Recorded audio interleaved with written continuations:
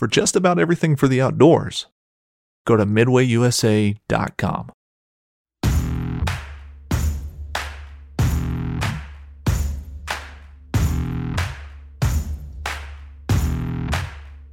Welcome to the Fall Podcast, where the focus is on deer hunting, tips, tricks, tactics, and stories from across the Midwest. And now, here is your host, Aaron Blasey. Welcome to the Fall Podcast. I'm your host, Aaron Blasey, and this is episode number 2. And today, we're joined by Justin Fabian, and we're going to be diving into his move from New York to Iowa to work for Midwest Whitetail. And we're also going to dive into his pursuit of his biggest buck to date, last year in Canada.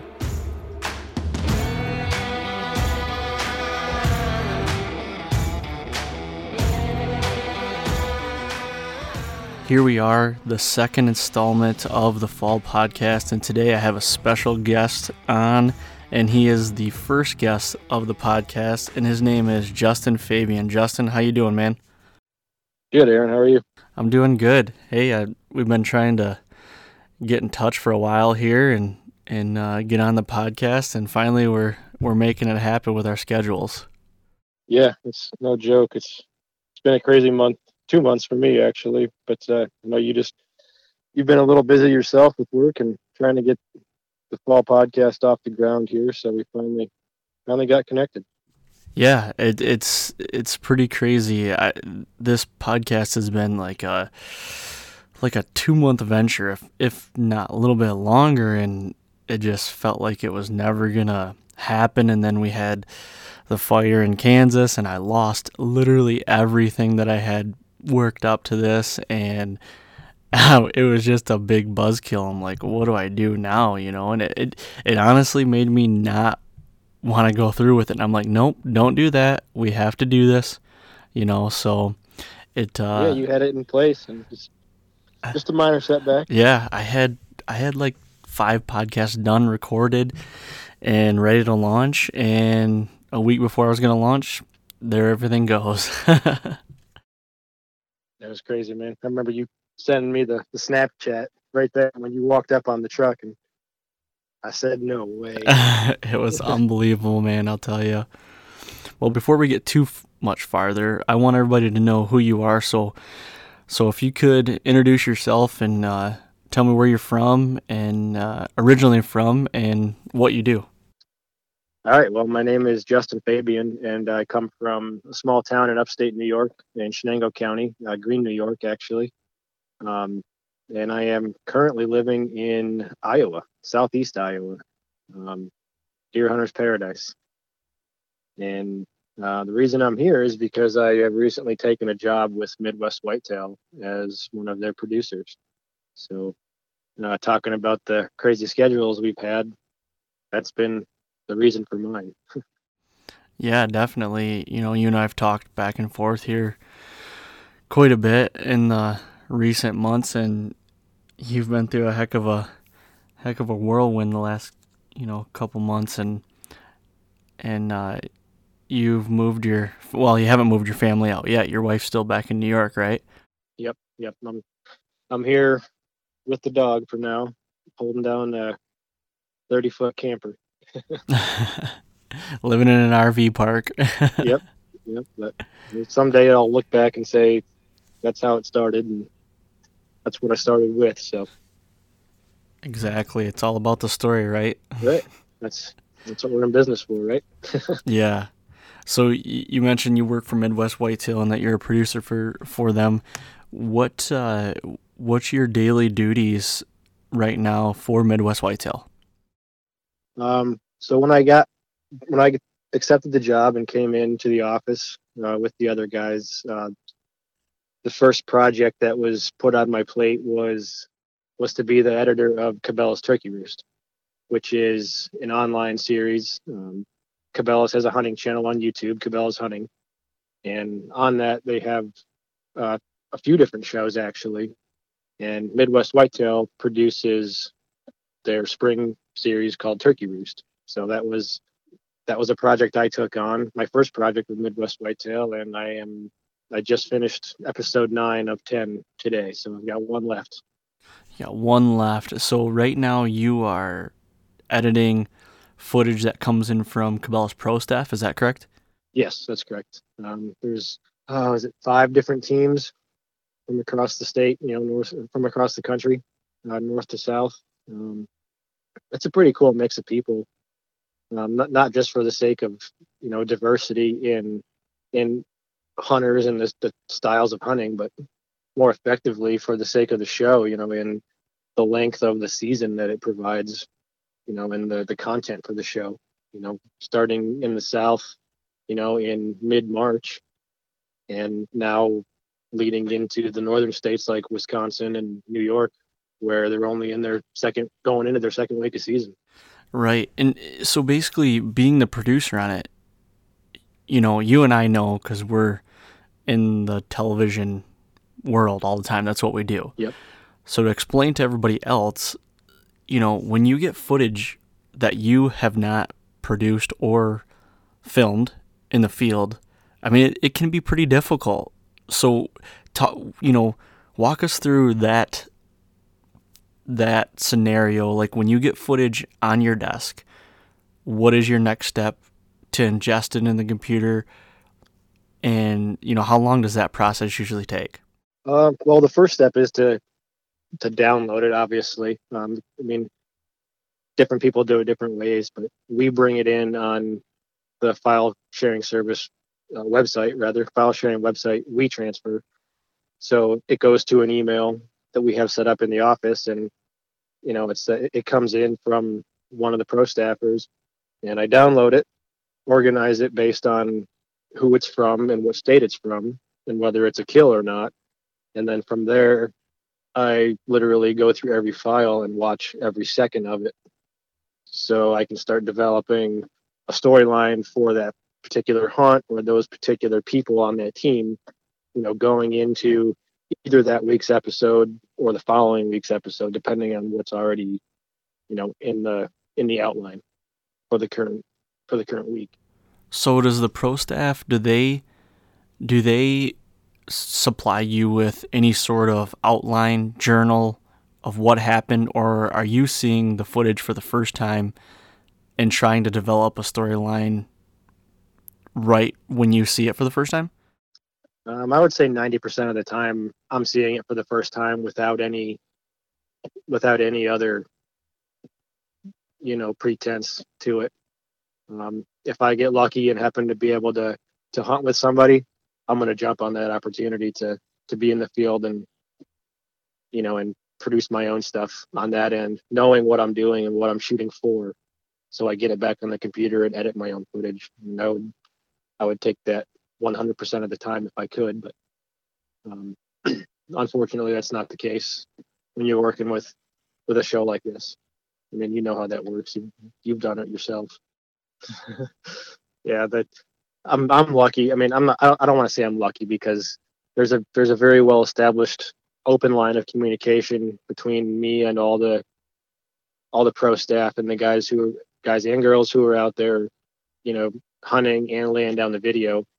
And these people are all doing it themselves. Everybody that films is out there hunting. There's no freelancers that were sourced for this. I mean, they own their own equipment, and they're out there doing all the work on the production side and on the hunting side. So, I mean, you and I both know how difficult that can be, even knowing 100% of what you're doing out there, but self-filming is a whole nother animal.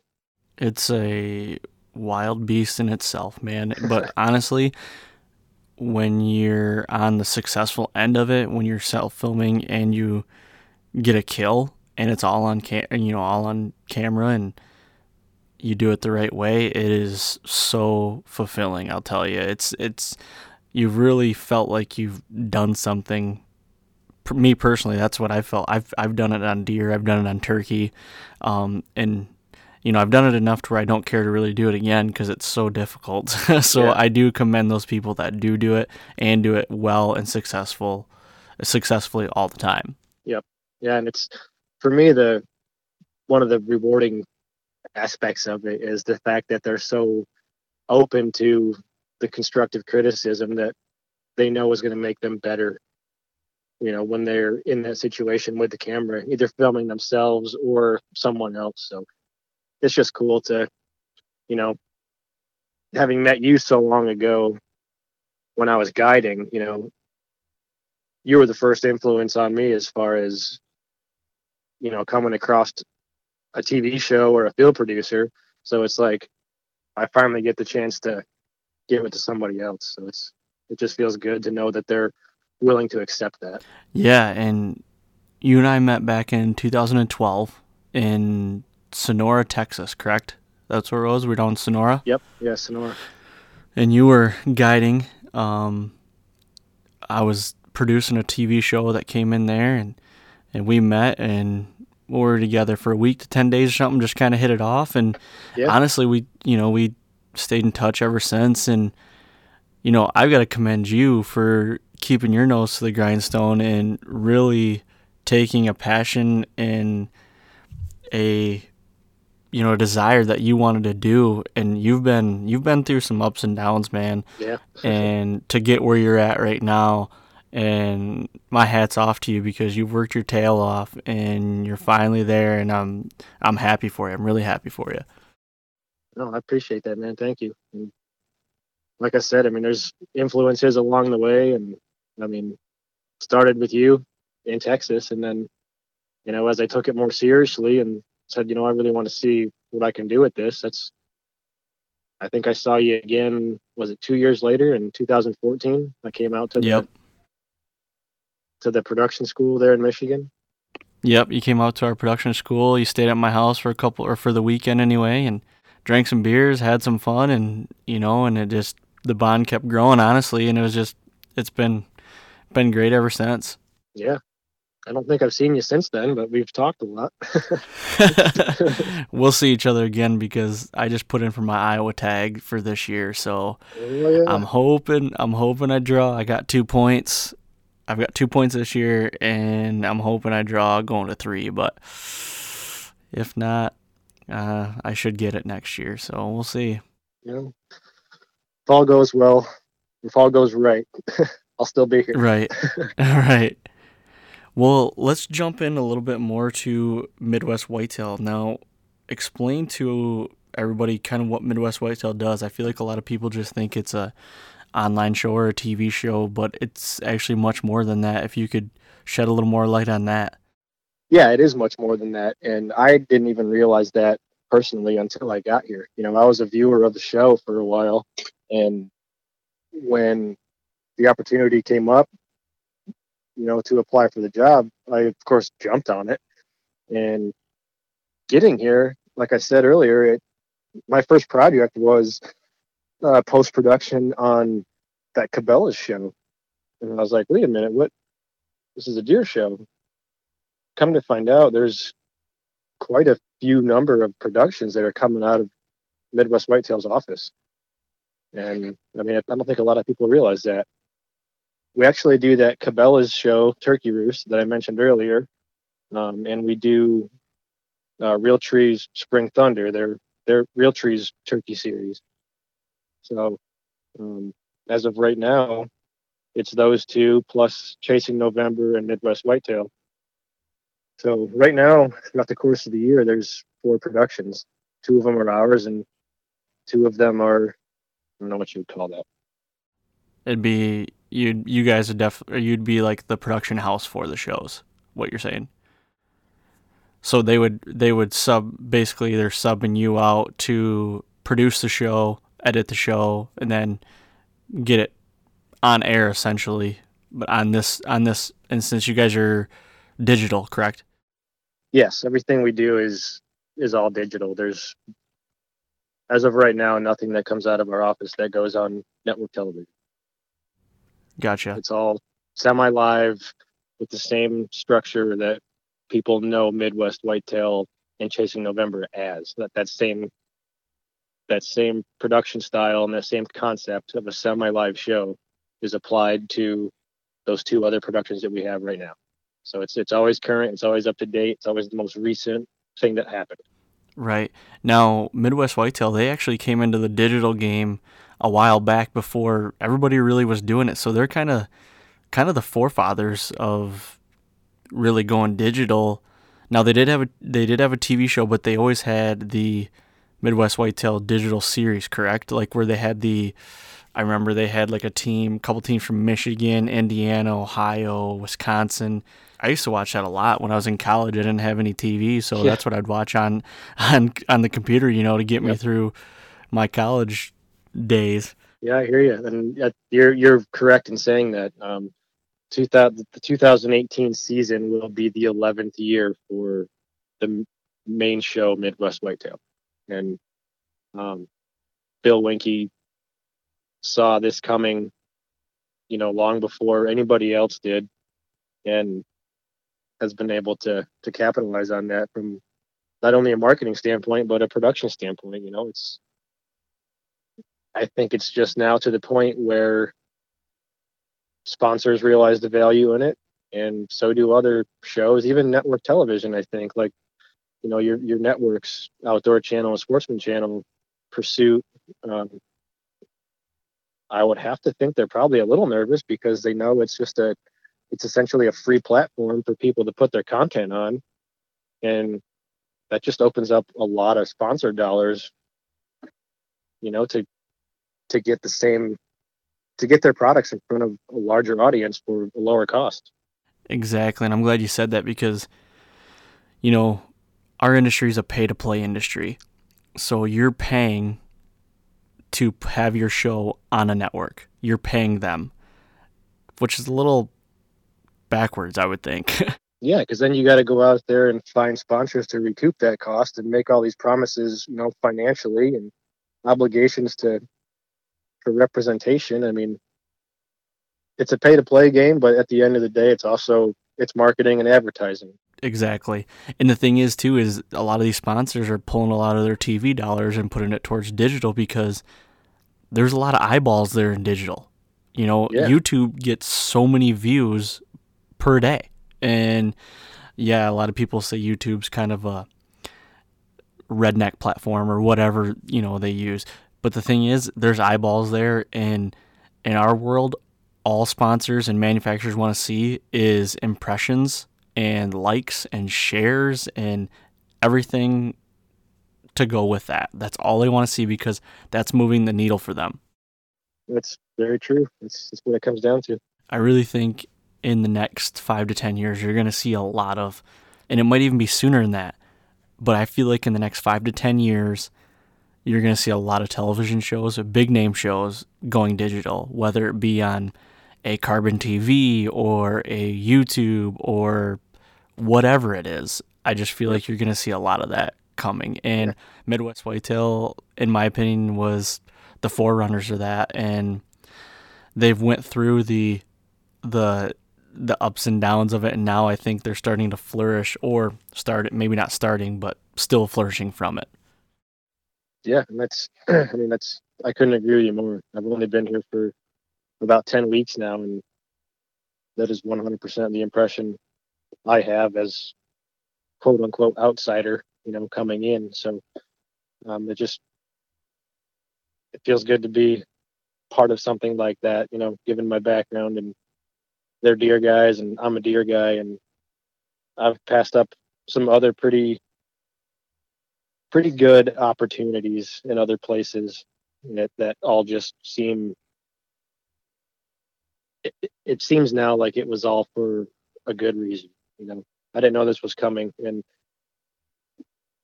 I just threw my name in the hat saying, I might have a chance. And I had an interview 5 days later.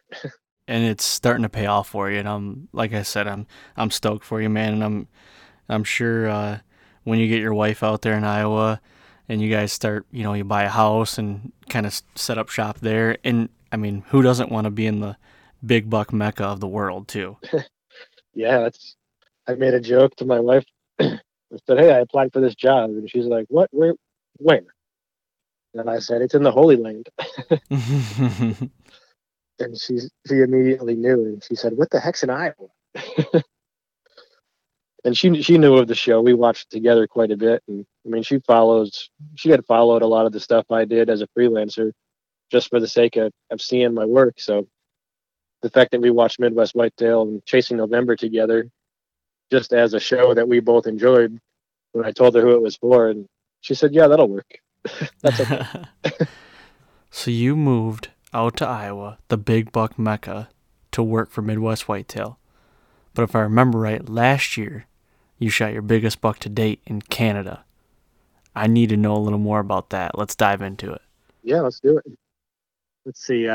So I'd been to this outfitter in Saskatchewan twice up until this point. Once on a bear hunt and once on a moose hunt. Both filming on both of those occasions. And as a freelancer, I was able to develop those relationships, personally with outfitters. As having been a guide, there was a lot of common, conversation, a lot of ways to relate to each other outside of the hunt. So a lot of times we would, in this particular instance, Sean and I, hit it off really well and said, hey, what if you and I work together and let's offer what if we had a filming package to anything you offer on a hunt? And if it works out and we can make the price work and your hunters, want it, then, I'll be here. That's how I got on the moose hunt. And then from there, it was like, well, you've been here in the spring for my bear season. You came up here in September for the moose season. I think in 2 years, I'm going to start running deer hunts. And I said, dude, I'll be here. I said, if you either sell it or sell me one or something, but I need to be here for a deer hunt. Now, what time of year were you thinking about going? I wanted to go, personally, I would have went later than I did because I want that post-rut, like absolutely freezing, miserable Saskatchewan winter hunt. So you wanted the experience. You wanted the Saskatchewan experience. Oh, yeah, man. I said, haven't been there before. He's got power and he's got hot water, but his cabins were built in the 40s. It's a potbelly wood stove and a bunk bed with a bedroll. It's by far, it is the Saskatchewan experience, no matter what you want to go up there and hunt. So when did you end up going up there then? I actually went up there. I was hunting in Wisconsin, and I left Wisconsin on October 28th. It was crazy. I hunted for 4 days with some friends in Wisconsin. I left at 9:00 on my fourth day to catch a flight out of Kansas City at 6 a.m. on the 29th. So I drove all night down to Kansas City. I pulled into the parking lot. I slept for 2 hours, unloaded all my crap, my hunting gear, my bow, my cameras, everything. Jumped on a plane in Kansas City and went north. So I hunted the 30th, the 31st, which, by the way, I know is Casey's favorite day to hunt. Yeah. And coincidentally, that's the day I killed my buck. You killed him on the 31st. So You were in the stand 2 days. One sit.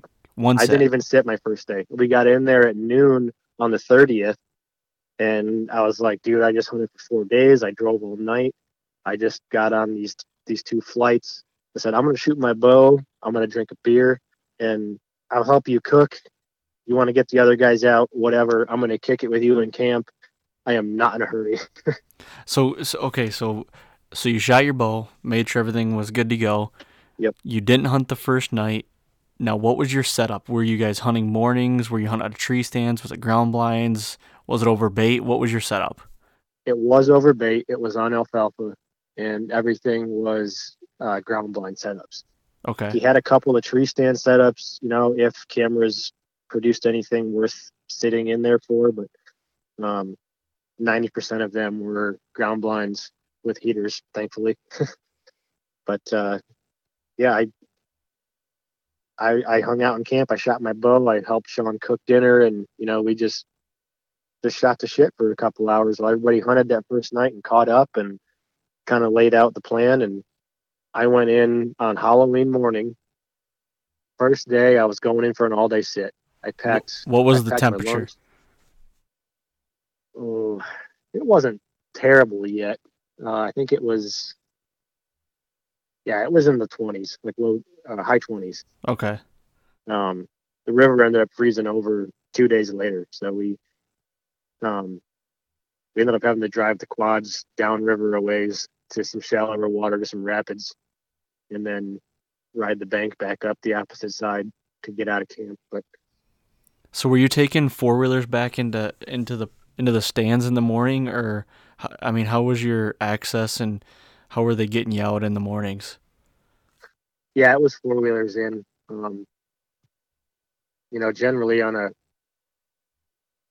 a bait site. I mean, it's people do it here in Kansas. People do it here in Texas. I mean, it is what it is. It's normally you wouldn't want to go in on a site like that in the morning because you risk running them off. But he had them set up to where it was about a quarter to a half a mile walk in from where he would drop you off. So it's old logging roads, and there is a little bit of traffic up there with some of the other camps. I mean,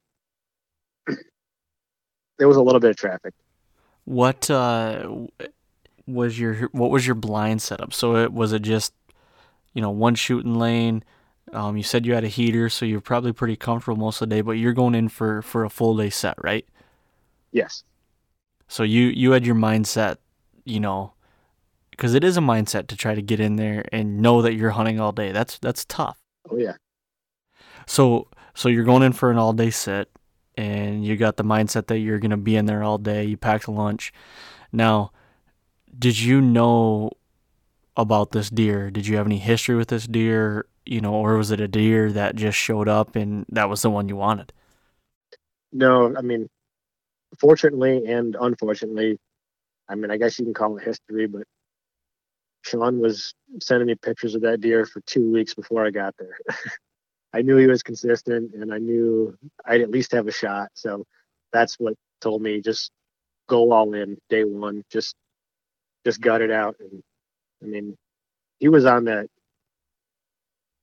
bait at random times throughout the day, but he was there every day at some point. Was he in daylight? He started out in the dark for the first 4 days. Sean cut this bait in fresh.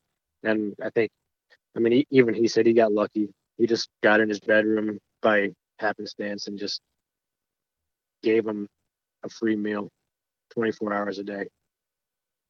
Something better than bark and tree branches. So take me through your morning. You get in the stand. It's dark. Yes. Starts cracking daylight. What's going on? Well, here's the thing. I filmed the whole thing. I self-filmed this whole thing. So I'm getting in there, and the ride in was the absolute worst because you're on the 4-wheeler and it's like I said, it's 20s. I'm bundled up and my hands are freezing. I can't feel my face. I got tears frozen to my cheeks, and I'm like, man, this is rough.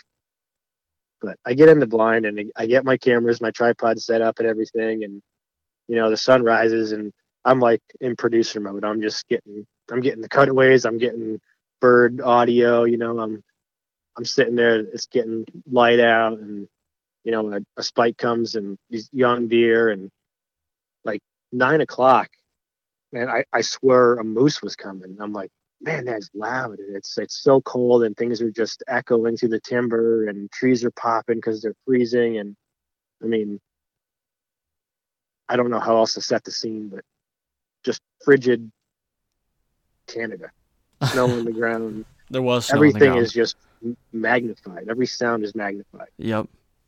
And it's 2 does. I'm like, oh my God, these things are ridiculous, And Sean told me, he's like, don't be surprised when you see this buck that, you're going to think he's smaller than he is, because his body is going to be so big that his antlers look small. Complete opposite of the Texas effect, So it's like, okay, I see these does, and I'm telling you, Aaron, these does were all of 275 pounds, if not more. Wow. They looked like Iowa does in July, like bred does in July, like a healthy Midwestern deer in July. That's what these does look like pre-rut. Wow. So that was my first experience with seeing a deer in Saskatchewan. So I'm filming. First morning, you've got 2 does and a spike in there. Yeah. I mean, back and forth, in and out, just, and a pine marten came in a couple times. I got some really cool footage of a pine marten just kind of bouncing around. Birds coming in and grabbing hay, just flying off, building a nest or something. I don't know what they do, but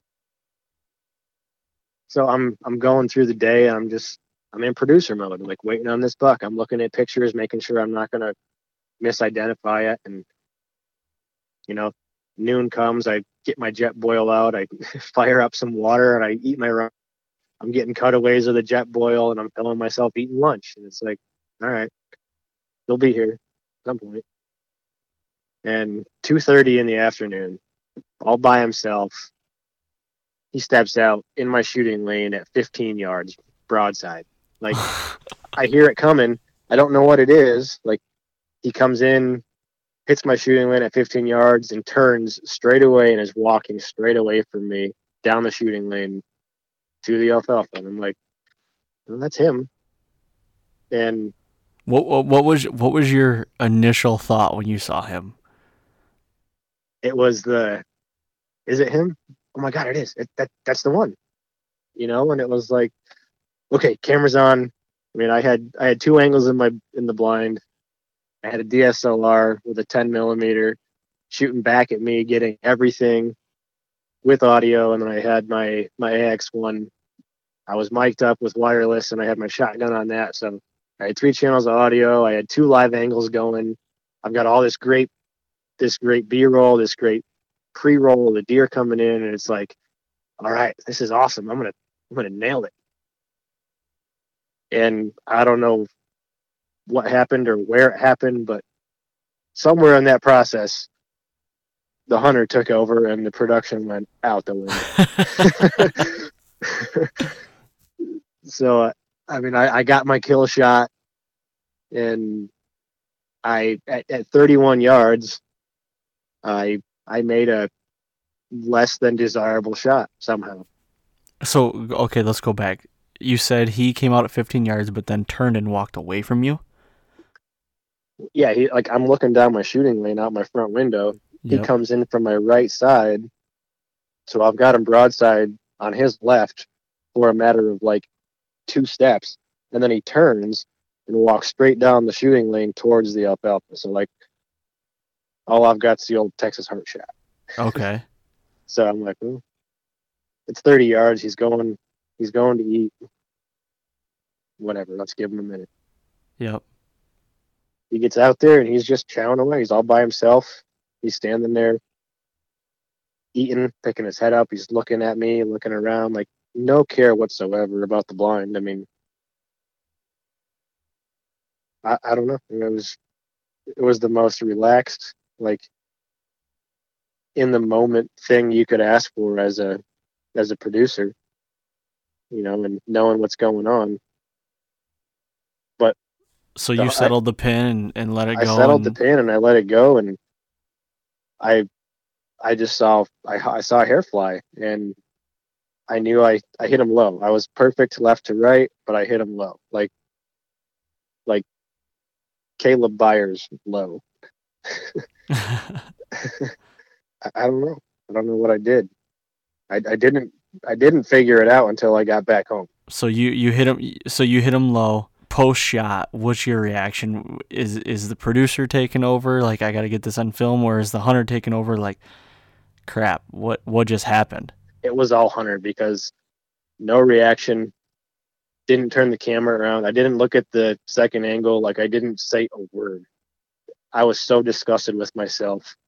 in what I just did, because everything else was so perfect. And like, I screwed up. Like I made a bad shot. I'm like, oh my gosh, this deer was so consistent. Sean had him pinpointed, and I screwed up. This is going to turn into an overnight deal, and one of those just classic sleepless nights kind of a thing. And I was like, I don't know what I did. I was so disgusted with myself because, number one, I practice enough to know I'm better than that, and number two, I hate to think about the fact that I could have done better and the animal has to suffer because I didn't perform. Right. It kills you. I mean, that's what every hunter goes through. I mean, in that moment, I'm not justifying it. I'm not saying dead is dead. So, okay, take me back. So you shot him. You're going through, this bad state. You hit a bad shot. It was low. What did you do next? You shot him. What time did you say you shot him? Like 2:30? 2:30, yeah. So then did you call Sean? Did you get out, check your arrow? What was your next step from there? I watched the footage. I watched to see where my shot was exactly, frame by frame. And that's a good thing to have. That's one of the pluses of having everything filmed too, is you can play it back and see what happened. Yeah, it absolutely was. And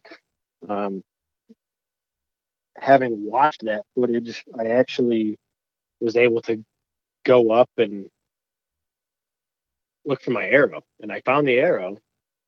But the interesting thing that happened that really kind of put hope in my mind was that within 15 minutes of having pulled the trigger, there were about, 7 to 10 ravens that were kind of swarming the area that he ran off into.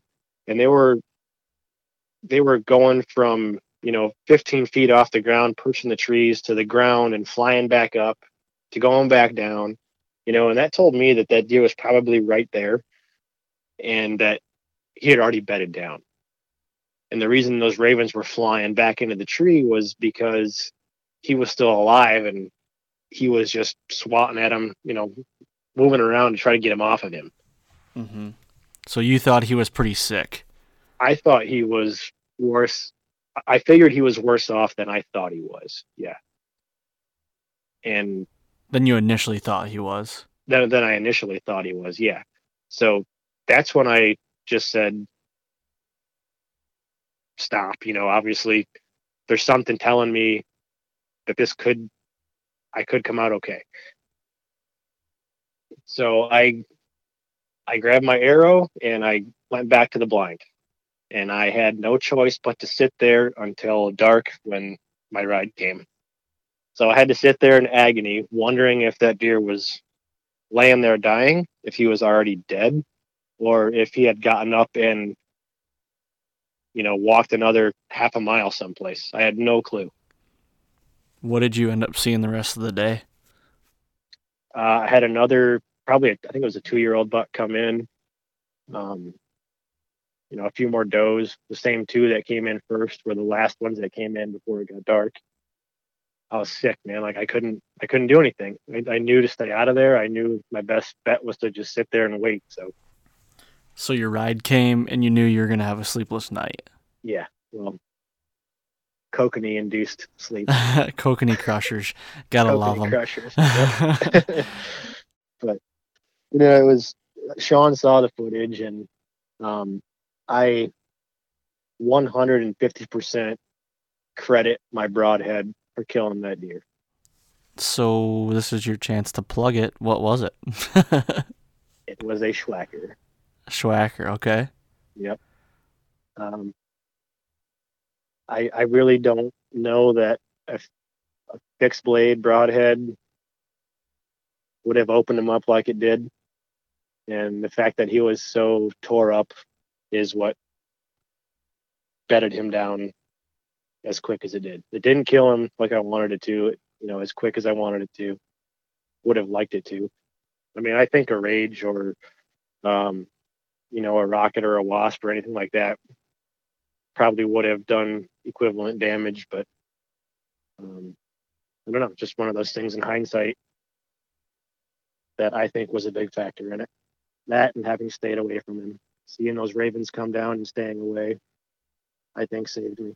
So is that where he was then? When you got up the next morning, you guys went in there, and did he bed down right there, or what was the plan of attack for the next morning? The plan of attack was to go in there. Like that night when my ride came, we did find blood where I shot him, like on impact, and we found blood on the trail that he ran out on. So that was enough. Like me knowing that it was marginal and having watched the footage, but there was blood on the ground, that was enough to say, let's just go back and show Sean. He saw it, and he saw what came out of the deer on impact other than the arrow.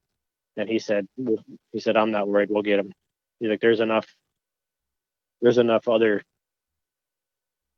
goodies on the ground that he's probably not going to be too far away. So then you got up the next morning and decided to head in right away? Yep, we dropped the other guys off at their blinds, and him and I went in together, and ravens and magpies were singing their praises off in the timber, and we got on the blood trail, and we followed the blood, and as we were doing that, the ravens and magpies were getting louder and louder and louder, and things were just adding up, and he was probably 150 yards from where I first saw those ravens hitting the ground the night before when I shot him. So, I mean, and it really sucks, to come up on a deer. I'm assuming you probably ate pretty good, probably coyotes and everything got into him. Man, nothing touched him. Really? Yeah, I don't know if it's because I don't think he made it through much of the night. I mean, he was very stiff, and the only thing that was missing was the eyeball on the top side of his head, that was up from those birds. No wolves had gotten to him, no coyotes had gotten to him. Well, you lucked out, and it was probably pretty cold, so his meat probably stayed pretty good, and you got to take that back with you. Yeah, and it was, like I said, I shot on the first full day of the hunt, and with two other guys in camp. I mean, we were the first group of deer hunters in on Sean's first ever season running deer hunts. That was literally the first deer that came out of his camp. That's awesome. What did he end up going? We rough scored him at 147 that night. That day we got him back. Was he a 4-year-old, 5-year-old? How old was he? I think he was a 5-year-old. Sean agreed. Not to get into another hunt here, but one of the guys that went with me he was the assistant coach on my varsity baseball team. And this guy had never gone someplace to hunt outside of New York. Like he's never hunted with an outfitter before. He's always, one of those guys who just watches the shows and was like, someday I'm going to do that. And he pulled the trigger when I put this hunt together, and he said, I'm in. And total opposite hunt. He went all day, every day for the whole week, and he ended up killing the last 15 minutes of the last day. Wow. And he killed a deer that was not on camera, that he had not encountered all week, and is bigger than something he will probably ever kill again in his life. That's awesome. He got the full experience. He ended up leaving with a 166 non-typical. I mean, just one of those absolute, iconic Saskatchewan chocolate rack, just stuff everywhere, massive, heavy, just big woods deer. That's awesome. In that experience, sitting all day for a week, every day, it takes a toll, but that last, that hunt probably lasted a minute. That was all worth it, Yeah, for sure. And I mean, going, I keep saying, about my past, but like I was a guide again, and I know Sean felt so relieved and accomplished at the same time, and like this guy's first ever hunt, like first experience with an outfitter, he stuck it out, and I mean, just absolutely walked away with a hammer. I mean, just if I could have done it better for him, I mean, I don't know if I could have. That's really cool. And I know Sean couldn't have. I mean, I cornered Sean and said, I want him to shoot this buck that you've got on camera. Like I was going to sacrifice the deer that he had patterned for me. And he said, oh no. He's like, you've been here too much and you've got the camera. You're going to go kill that deer. Right. Yeah. All right. That's cool, man. It worked out that way. That's cool, man. That's a really cool story. And to be able to go on a hunt like that and come home with your biggest buck to date, that's really, really cool. And to do it under the circumstances, you know, the weather and everything, and to stick it out for a couple hours on one day and come away with that buck, that's just icing on the cake, man. On that note, I wanna thank you for coming on, and you're officially the first guest on the Fall Podcast. How's that make you feel? It feels good, man. Like I said, I've had a lot of firsts, like with the camera, and now being the first on the Fall Podcast, and I'm excited to see where it goes for you. I mean, I know you've got a lot of cool stuff coming up, and I mentioned Caleb Byers earlier, kind of in passing, but I think you mentioned you've got him lined out to come on at some point. Yep, he's coming on, man. That's one I'm really looking forward to. I mean, killing 3 200-inch deer by the time he's 30 years old is, I don't care who you are or where you're from or where you're doing it, in the wild, free range wild, that is a feat, man. That is unbelievable. Sure. I'll tell you what, man, I've been in his house and I've seen the deer that he's been lucky to harvest. I mean, and I've seen all 3 of those 200s, and I've had my hands on them. I mean, I went out and shot the segment for Midwest Whitetail after he found the goat this year, and it's indescribable to see a deer like that and know what it takes to grow in the wild to reach that potential. Yeah, and I can't wait to get that story from him. Where can people go and watch that video that you shot for him? They can find it on our website, midwestwhitetail.com, if you follow the links to the main show episodes, but it's also on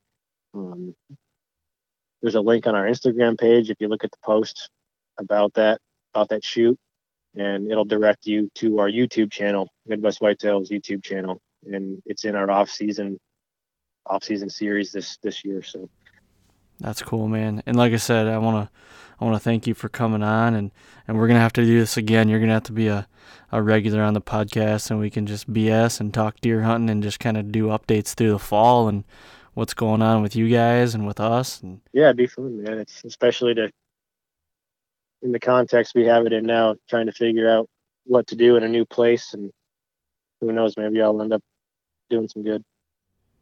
Yeah, you will, man. You've been working your tail off, and it'll all pay off here, and it is paying off for you right now. So, like I said, I want to thank you for coming on, and I think that's all we got time for today. All right, man. Well, appreciate you having me, and reaching out in the first place to even ask about it. So it's been fun. Thanks, Justin. All right, you're welcome, man. Thanks. All right, and that wraps up episode 2 of the Fall Podcast with Justin Fabian from Midwest Whitetail. I want to thank Justin again for coming on, and we had a good time. And if you guys want to see more of what Midwest Whitetail does and what Justin does, go to their YouTube channel and subscribe, follow them, and also go to their Instagram and Facebook pages and tag along and see what they're doing. And if you guys could do me a favor and go to the Fall Podcast Instagram if you haven't yet, follow, like, and share. Same with Facebook. And lastly, if you could go to iTunes and leave a 5-star rating and leave some feedback, that'd be much appreciated. Thanks everybody again, and we'll see you next time.